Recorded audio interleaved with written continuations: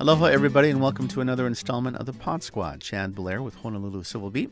And today we're talking immigration, and to help us understand that topic, which is becoming even hotter as we speak, is Marielena Hincapie. Did I pronounce that correctly? You did. Hey, not too bad. Executive Director of the National Immigration Law Center, that's in Los Angeles.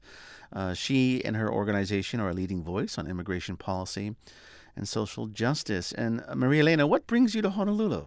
I had the great honor of being invited to speak on Friday night to share what's happening in the country on immigration. And the speech was entitled From Resistance to Resilience. I believe that although we're experiencing some really challenging times in our country at this moment, I'm actually very optimistic about the future. Well, I want to talk about that, and that was subtitled A New Vision on Immigration and Social Justice. Before we talk about the talk as well as these very important issues that are going on nationally with immigration, tell us a little bit about the National Immigration Law Center.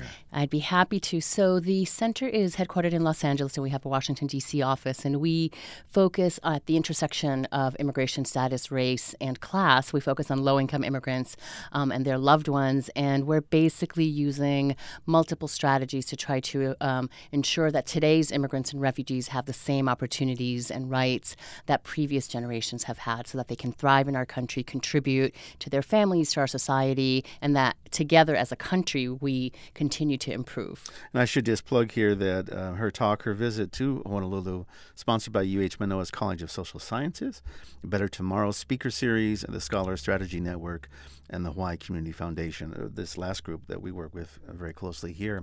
Well, tell me a little bit about what you mean by from resistance to resilience. I can make all sorts of interpretations of what that might mean, but I'll just have you tell me, what do you mean by that? So what I mean by that is this moment in our country is a time of a lot of fear, a lot of trauma in immigrant communities. The current anti-immigrant and xenophobic climate is resulting in increased hate crimes.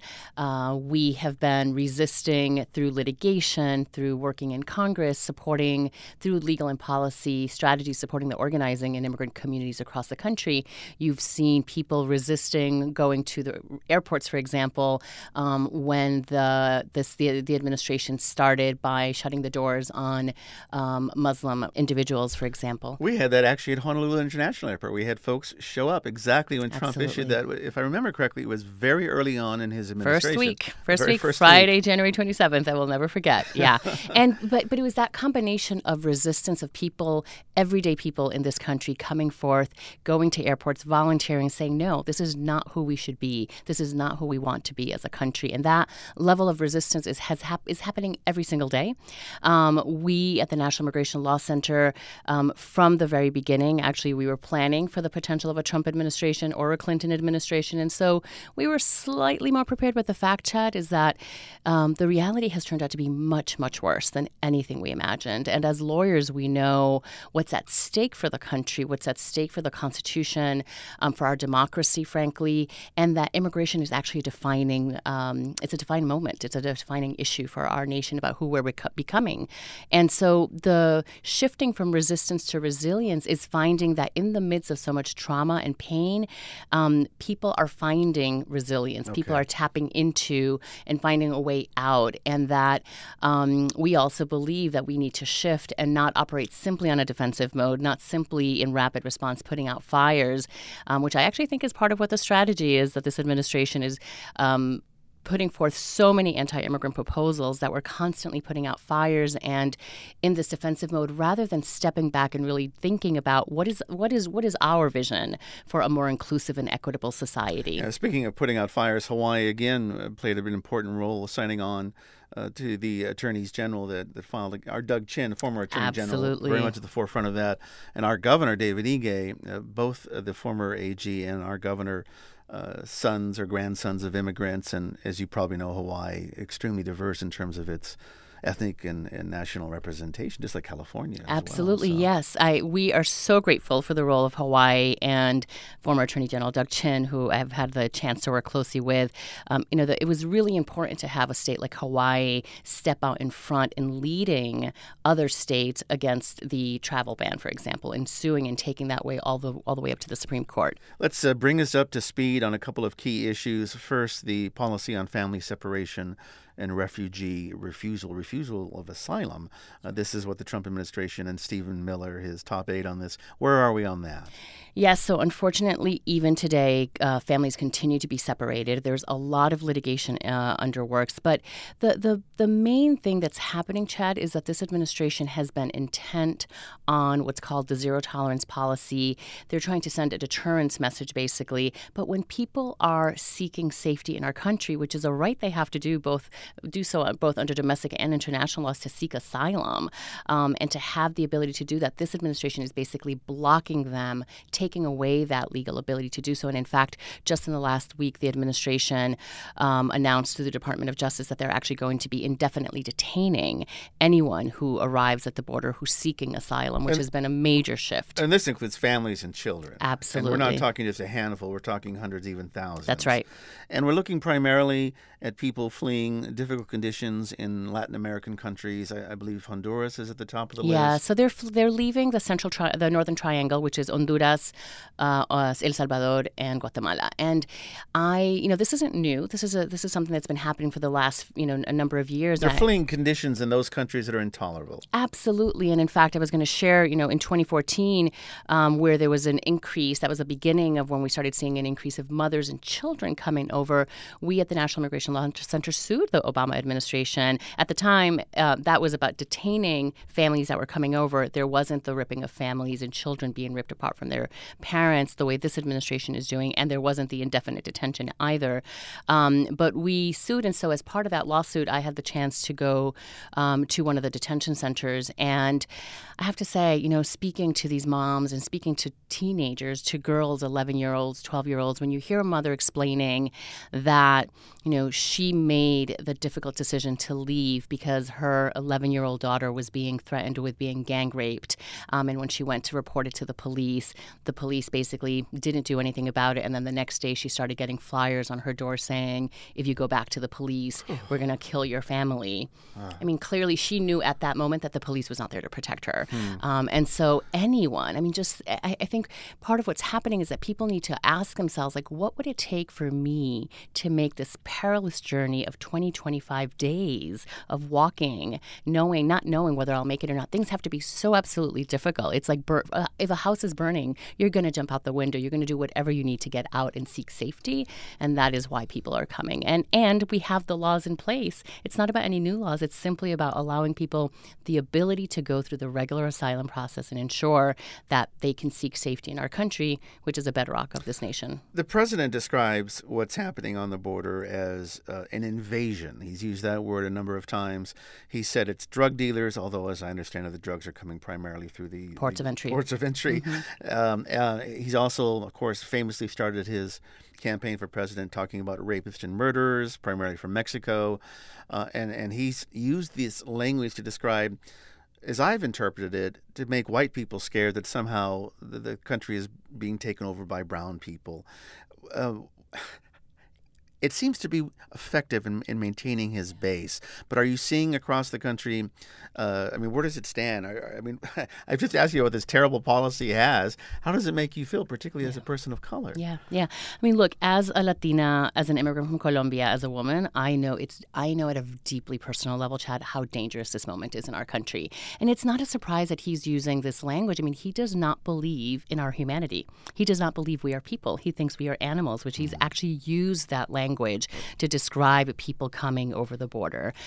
He uses the term invasion exactly from a perspective of fear-mongering. And fear is a very, very powerful emotion. Sure and they're really tapping into that rather than, and using race basically as a wedge and to scare his base and to rile his base. And we've seen that language, that rhetoric has real consequences. It is that rhetoric that I believe, that hate speech that is then resulting in the increase and a much more public and vocal white supremacy and white nationalism that has been sweeping the nation. let's bring us up to date on the status of DACA, Deferred Action for Childhood Arrivals. It's on hold, correct? Yes. So that is one of the places where we've been very successful. We sued the administration within 3 hours of when they terminated. We were ready. We were ready. Yes. And so we sued the administration out of New York, and it's a national class action lawsuit on behalf of immigrant youth with DACA. There are a number of other lawsuits, including the California Attorney General's as well.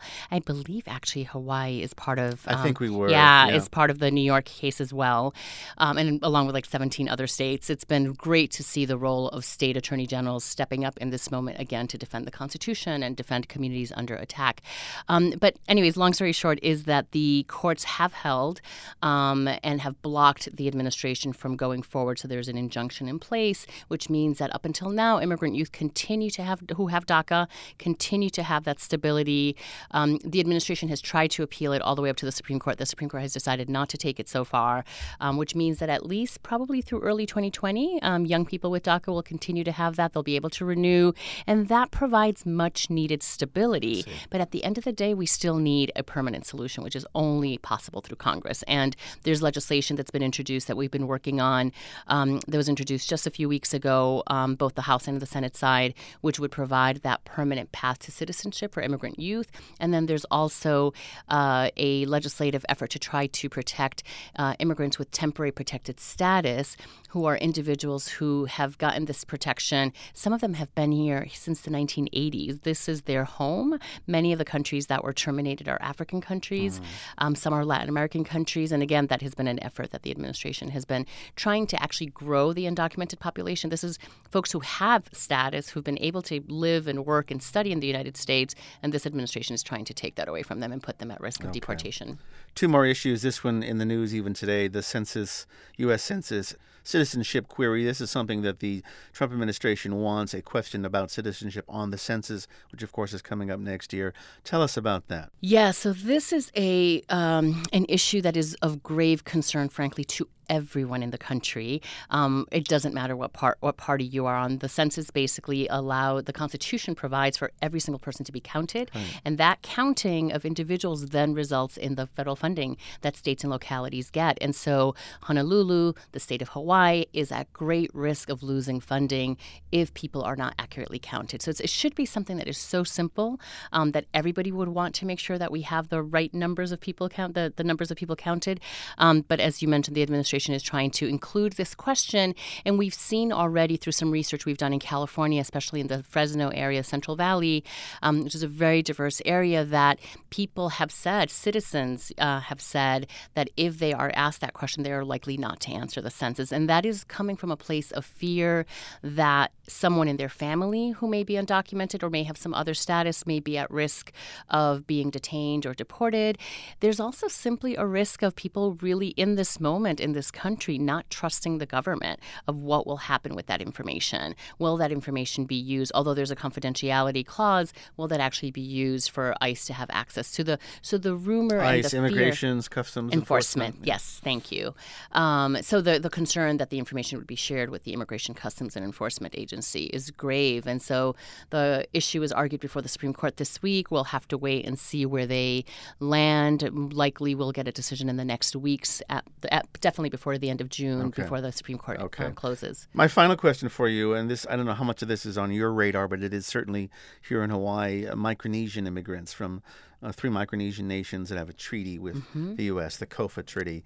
How much are you aware of the situation facing Micronesian immigrants, COFA migrants as we call them, who can come in here, they can live here, they can study, they can stay forever, they can have kids, they just can't vote or receive benefits in most cases. Yeah. Are you aware of that issue at all? I am somewhat. I'm not, definitely not an expert on the COFA migrants. We definitely, at the National Immigration Law Center, it's an issue that we have dealt with for many years, mainly in terms of Micronesian or COFA migrants' access to health and benefits issues at the federal level, which is an area that we work quite a bit on. I mean, I think that the one thing that I would say is that whether it's Micronesians here or whether it's undocumented Koreans in LA Hawaii or any parts. I mean, I think as a society, we all benefit when everyone has the resources and the tools that they need to thrive. And so having individuals who have limitations on their ability to become citizens, on their ability to vote, to have self-determination of being able to